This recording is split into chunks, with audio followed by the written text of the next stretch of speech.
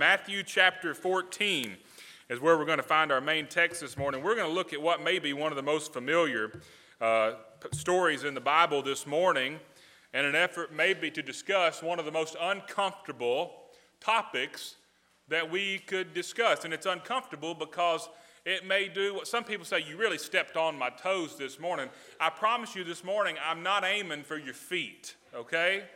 I hope that the message this morning is aiming right here to your heart. But it might get uncomfortable because it may make us stop and think about where we're at and where we really need to be. Our topic this morning is, we'll just sum it up in one word, moving. Moving. That's a scary word. I don't like to move. I absolutely despise to move as far as talking about moving from one house to another. And this morning, nobody's making any announcements about moving. We'll just tell you that right up front. Don't think that we're talking about any of that kind of stuff, but I just don't like moving. You know, I didn't like moving when I moved out of my college dorm room back home for the summer back in those days. Because it seemed like, there's not much space, there's not many places to hide things in a college dorm room. But the amount of junk you can accumulate over the course of 16 to 18 weeks is absolutely amazing. I just don't like moving. Now, I don't mind going and helping move somebody else's stuff. Not long ago, I had the opportunity to help Brother Eric and some others load up Amy, his sister, and we loaded up the moving truck for them. It was such a refreshing experience because everything was already boxed. Everything was already so neatly packaged, and all we had to do was move it from one point to another. Helping other people move is a lot of times a lot easier than moving your own stuff because you've got to box it up. You've got to decide what goes where. And there's things to learn when you move. You got to learn where to pay your utility deposits. You got to learn where the light switch is in the house, What drawer did we put the silverware in? You open every drawer. When we moved in the house we're in now, I still think we may have put the silverware in the wrong place because there's this particular drawer I still open up nearly 3 years later looking for a fork. And one of these days I may just move it and see how long it takes Mary to realize that I moved this stuff around, right? I mean, we can have fun with this. But the unknowns associated with a move are often manifested as fear. It's often manifested as fear, but somehow when the opportunity comes along, maybe an opportunity comes along for us to move to a bigger and better house, the house of our dreams. Maybe an opportunity comes up for us to chase an unknown or a bigger, more exciting experience in our careers. That excitement that results in fear is often overshadowed by the excitement of the new opportunities that come up because we've moved. Maybe you're that way too, but it's not just moving physically that scares us. There's a lot of fear in moving spiritually. There's a lot of fear in taking a step into an unknown physically.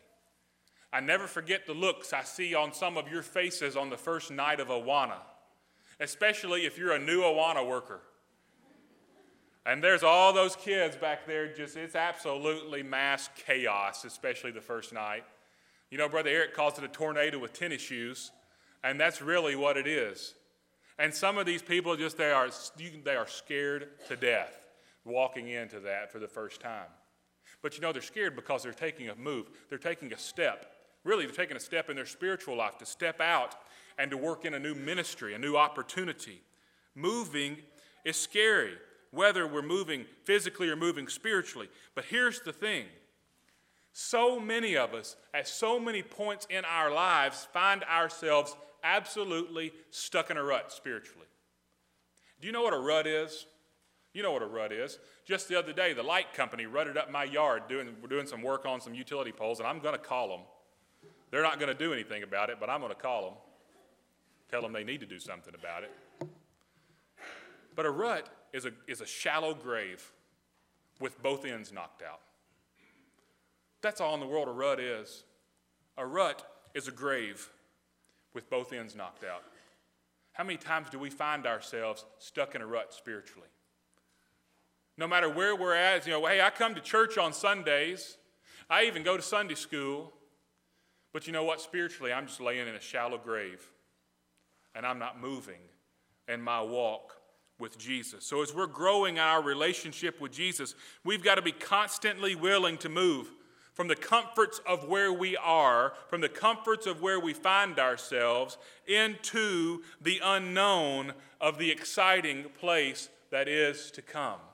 And that's what we see happening in the story we're going to look at in Matthew chapter 14 this morning. As we look at the scripture, my prayer is that we examine ourselves and we look and we determine whether we, like the disciples in this story, are spiritually stuck in a rut. Or are we actively seeking to move forward in our relationship with Jesus? As we look, we're going to be starting in verse 22, and if you look back just a little bit, you see what's just happened. Jesus has just fed the 5,000. What an amazing story that is. Jesus has fed the 5,000, and we pick up our scripture in verse 22 of Matthew chapter 14. And immediately after feeding the 5,000, Jesus made his disciples get into the boat and go before him to the other side, while he sent the multitudes away. And when he had sent the multitudes away, he went up on the mountain by himself to pray. Now when evening came, he was alone there. But the boat was now in the middle of the sea, tossed by the waves, for the wind was contrary. Now in the fourth watch of the night, Jesus went to them, walking on the sea. And when the disciples saw him walking on the sea, they were troubled, saying, "It is a ghost." And they cried out for fear. But immediately Jesus spoke to them, saying, "Be of good cheer. It is I. Do not be afraid." And Peter answered him and said, "Lord, if it is you, command me to come to you on the water." So he said, "Come." And when Peter had come down out of the boat, he walked on the water to go to Jesus. But when he saw that the wind was boisterous, he was afraid, and beginning to sink, he cried out, saying, "Lord, save me." And immediately Jesus stretched out his hand and caught him and said, "O you of little faith, why did you doubt?" And when they had got into the boat, the wind ceased.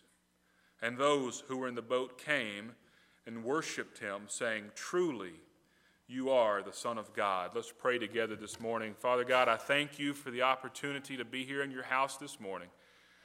I thank you that we are enjoying ourselves this morning as we worship you. I pray that you would speak to us through your scriptures this morning. I pray that you would speak to us through your word. Show us, Father, open our eyes to the fact that some of us are stuck in a rut. Open our eyes to the fact that no matter where we are in our spiritual walk, we need to keep moving. And show us what you'd have us to do this morning. In Jesus' name, amen. So if you've been in church much at all, you know the story. You probably could have told me the story without us reading it there out of Matthew chapter 14. As a matter of fact, most of us have seen the flannel graph version of this story. And some of the little kids are saying, "What is that?" We still use it. I think they use it in children's church back here, the flannel graph. Use it in Awana. Flannel graph is still highly effective in a digital world. Did you know that? Flannel graph is a great thing. But we've heard this story. We've seen it played out. It's an absolutely amazing story. Following the feeding of the 5,000, where Jesus just used 5 loaves and 2 fish, and they picked up 12 baskets of leftovers. I think the 12 baskets of leftovers may be just as big of a miracle as the fact that he fed so many with so little. We had fish back here the other night for the men's dinner. There wasn't one piece of fish left. Wasn't one little piece of fish left. We ate it all. I think the leftovers were a miracle, to have 5,000 men and no leftover fish. But let me just go ahead and tell you that the experience of Jesus walking on the water to the boat caused the disciples to move in their faith. It caused them to move closer to Jesus. And we're going to look at the steps they took to get there. But first, we got to go to the end of the story. We're going to work this scripture backwards a little bit, because we've got to go to the end of the story to find out what their true spiritual condition was and what it became, so that we can really get the steps to go there. The first thing I want us to see as we look at the end of the story is that it doesn't matter who you are or where you're at. Your relationship with Jesus, my relationship with Jesus, can grow stale. Let me tell you, stale is not good. What do you do with the stale bread at home or the stale crackers? You throw them out, right? They're not any good. Stale is not good. And the disciples, these men who walked with literally, now we say, I'm walking with Jesus, spiritually. They physically, literally walked with Jesus, ate with Jesus, sat with Jesus as he taught them. And you think, I just think about it. If I'm sitting physically with Jesus Christ, the Messiah, the Savior, sitting there teaching me, how can my faith grow stale? Well, there's did. And you say, well, how do you know that? It doesn't say that here. Well, Matthew's not the only one who wrote about this particular account. He's the only one who talks about Peter getting out and walking on the water. But, Mark and John also wrote about this account. And I want you to hold your place here, turn over to Mark chapter 6. We're going to read the end of the story from Mark chapter 6, because Mark gives us a couple more details about the spiritual condition of these 12 disciples, these 12 men who walked with Jesus every day.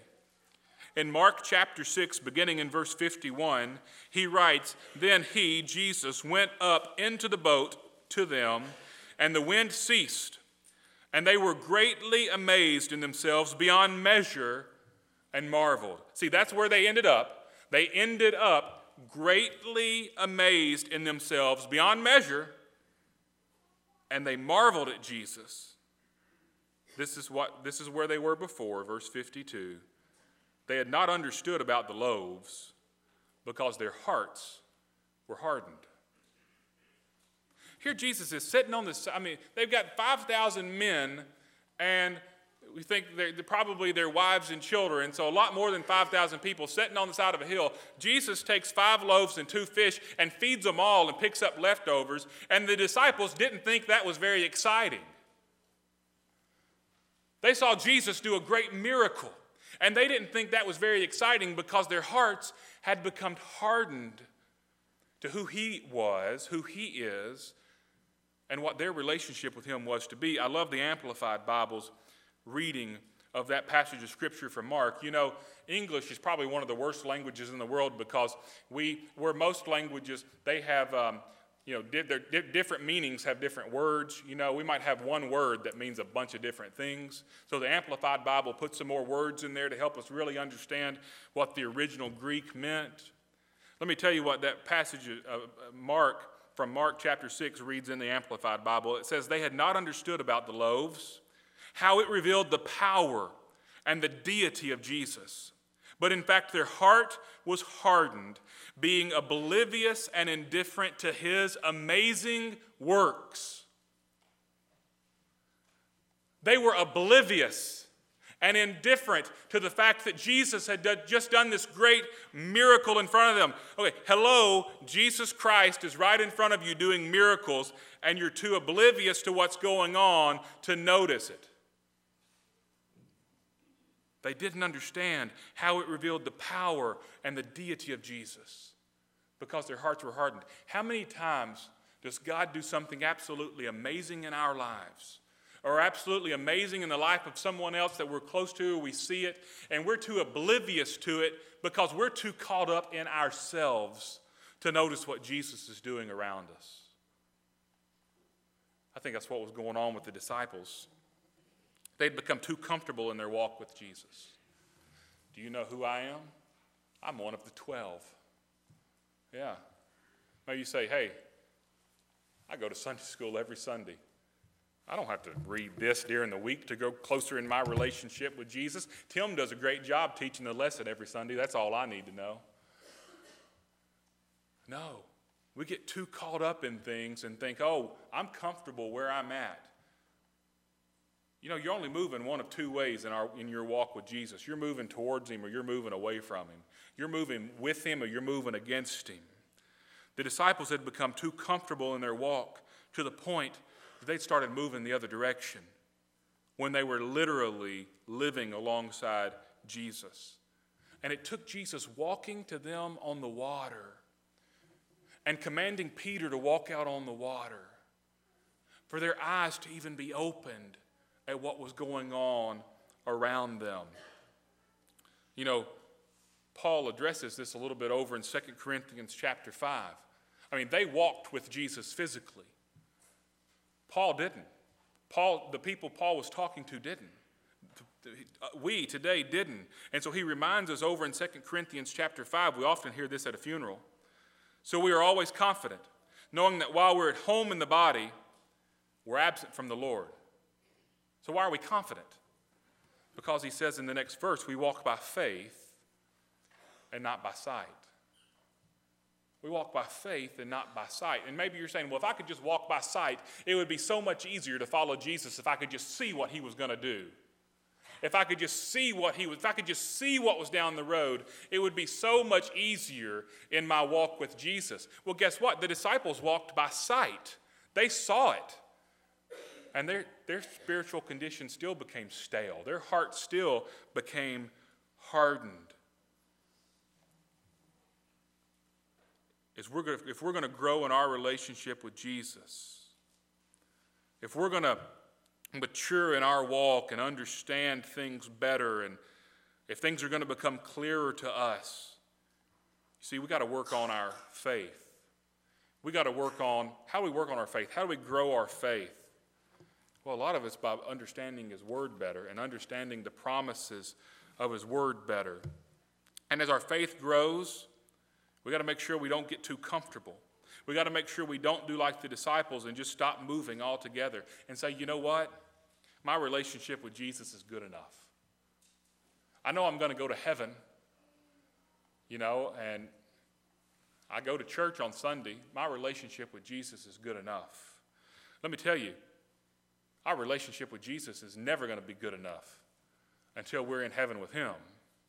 And it's something we got to work on every single day. If you've gotten to the point that your walk no longer requires faith, you're stuck in a very dangerous place and have set yourself up to miss out on so many blessings of God. And that's where the disciples found themselves. What a huge blessing it was for them to see the feeding of the 5,000. But they didn't understand any of it because their hearts had become so hardened. So let me ask you this question. Does the way you are living require faith? Does the way you live your life on a day-to-day basis require faith? If it doesn't, maybe you're stuck in a rut. Maybe we need to re-examine our lives to determine how we need to move out from there. Let me tell you how it's done. Let me tell you how the disciples did it. So we look back through the rest of our story here, backing up to the very beginning of the story in verse 22. How do we get out of the rut? How do we move our relationship with Jesus forward? Matthew chapter 14, verse 22. Immediately, Jesus made his disciples get into the boat and go before him to the other side while he sent the multitudes away. He made them get in the boat and go to the other side. So we read that, what do we know happened? They got in the boat and they went to the other side. The first step to getting out of the rut, the first step to moving our relationship with Jesus forward is basic obedience. It's not complicated. It's really not complicated. It's basic obedience. And if you got problems, well, I don't know where to start. Well, we can always start with the Big Ten, right? The 10 Commandments, honor God first, go on down the list. For the kids in the room and even a lot of the adults, honor your father and mother. Boy, that's a hard one, isn't it, teenagers? Some of them just looked up at me too quick. I mean, they looked up at me faster than they should have, okay? I heard it said once, and I've mentioned it before, there's a lot of people say, well, is this a sin or is that? The Bible really doesn't say whether or not this is really wrong. I heard it said once, and I've said it here before, There's enough do's and don'ts in this book that if we just focus on what we know God wants us to do and stay away from the things God doesn't want us to do, as we go through life, the rest of it will become clear. We don't have to worry about the little minor details if we focus on basic obedience. What's the basic obedience? Well, I believe if we go back to what Jesus said when asking what's the greatest commandment, he says to love the Lord your God with all your heart, with all your soul, with all your mind, and all your strength. That means don't just give Jesus half of what we got. Don't just give him the leftovers. Say, well, God, my work schedule's real busy today, and if I've got time, I'll spend some time with you later. Give him all of it. Don't just say, oh, you don't understand, Brother Jeremy. You don't understand, Brother Eric, how busy I am. I just can't help with that ministry in the church because I've done my time. That's not giving it all to Jesus.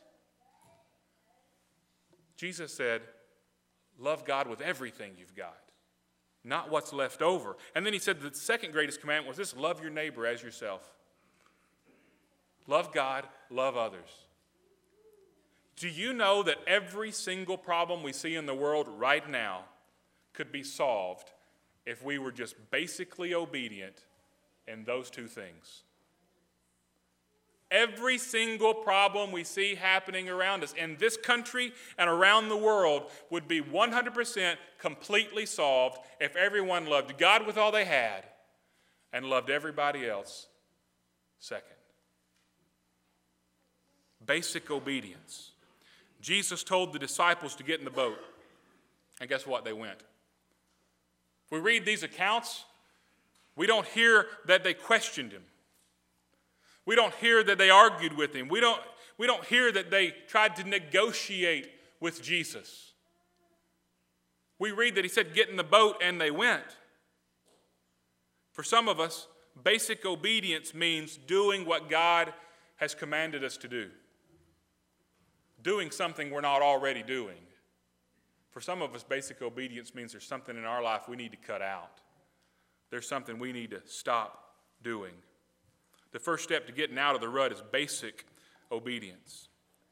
The second step is to take a bold step of faith. A bold step of faith. As we read this story, look at how it went down. I mean, yeah, seeing Jesus walk on the water, that was exciting. What a great miracle, Jesus walking on the water, but he's Jesus. We kind of expect those types of things are possible, right? I'm not trying to make it any of a smaller deal than it was, but a lot bigger thing happens when Peter walks on the water, right? Look at verse 26, how this went down. And when the disciples saw him, Jesus, walking on the sea, they were troubled, saying, it's a ghost. And they cried out for fear. But immediately Jesus spoke to them, saying, be of good cheer, it is I, do not be afraid. And Peter answered him and said, Lord, if it is you, command me to come to you on the water. And so he said, come.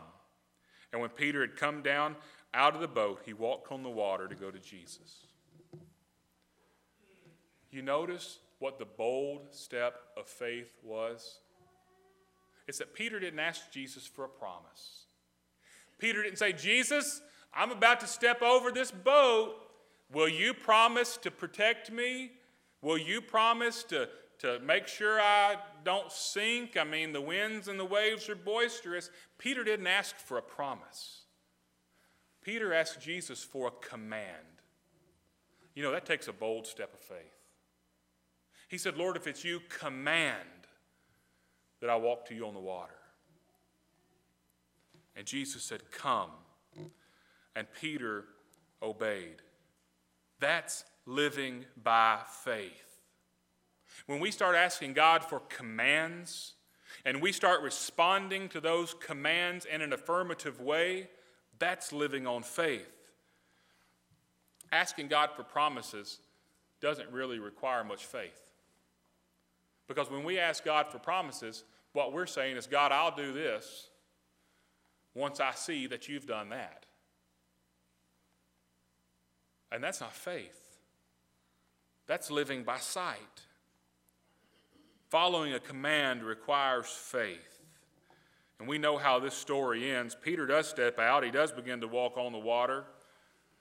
And then he gets scared because he sees the stuff around him. And he begins to sink. You know, I believe when we take bold steps of faith and we ask God to give us commands of what he wants us to do, and when we follow those commands and we step out on that bold faith, things are very likely to get scary because we're stepping out into territory we don't know about. Things are likely to get scary around us. Our faith may even get rattled just a little bit. But just like with Peter, I believe that when we're obeying Jesus and things get scary,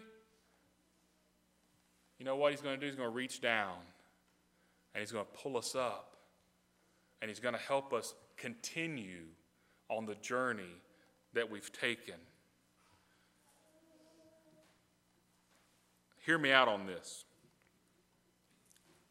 I think if we learn anything from this story, we learn that we're not called to be idle. We're not called to be comfortable with where we're at in our walk with Jesus. Because what happened to the disciples is when they got comfortable, as we read in Mark's account, they became oblivious to the miracles of Jesus that were going on around them. They were missing out on so many blessings because they got comfortable. We're not called to be idle. We're called to move. We're called to never stop moving closer and closer to him. We're called to grow every single day more and more into a person that reflects Jesus Christ. Because the command that Jesus gave to us was to let our light so shine before men that others see our good works and glorify the Father in heaven. Live our lives in such a way that we shine a light that shows the world Jesus Christ. And we can never do that if we're laying down in a rut. We can never do that if we're stuck where we're just comfortable.